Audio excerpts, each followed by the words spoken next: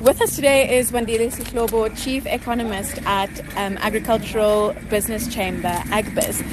Now, Wandile, we are at the Landbouweekblad en Sinveses oplossings vir Suid-Afrika se Platteland. What's your feeling been about, the past 2 days? You came this morning. What's your feeling about, the solutions we've come up with? Robyn, it's been incredibly inspiring to hear a lot of things that are happening. And I think there's a lot of good that the farmers, the agribusinesses and various small businesses are doing in their towns to keep the rural economy going that have not been acknowledged at a large scale. And I think today it was really a menu of sharing all of those positive stories. And I think what I leave with today is really being uplifted by seeing the work that the businesses are doing in their communities. So the sentiment is up.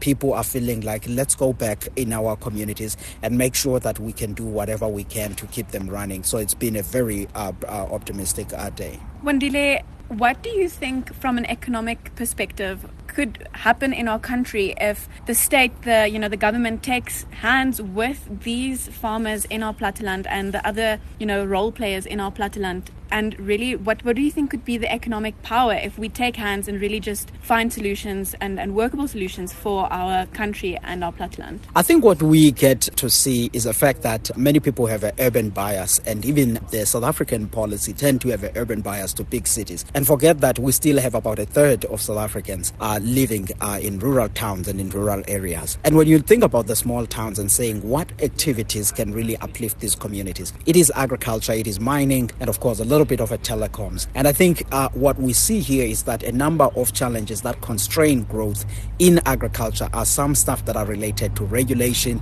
Either it's animal health, it's roads that are not maintained, it's animal diseases, it's ports. And these are all the things that I think if the government can resolve those aspects, in some areas partnering with the private sector, then we could begin to see even these agribusinesses growing at a much more faster pace. Family farms also doing reasonably well. And I think that in turn provides the jobs and all of the good economic activity that we need in our rural towns. Wandile, your message, your takeaway from these past 2 days? My takeaway, Robyn, would be the fact that we need to collaborate and not leave everything to the government, but work with them where we can and get our country going, because at the end of the day, we need to see South Africa thriving, and let's do whatever we can in the areas that we are in. And agriculture is key to growing and sustaining South Africa.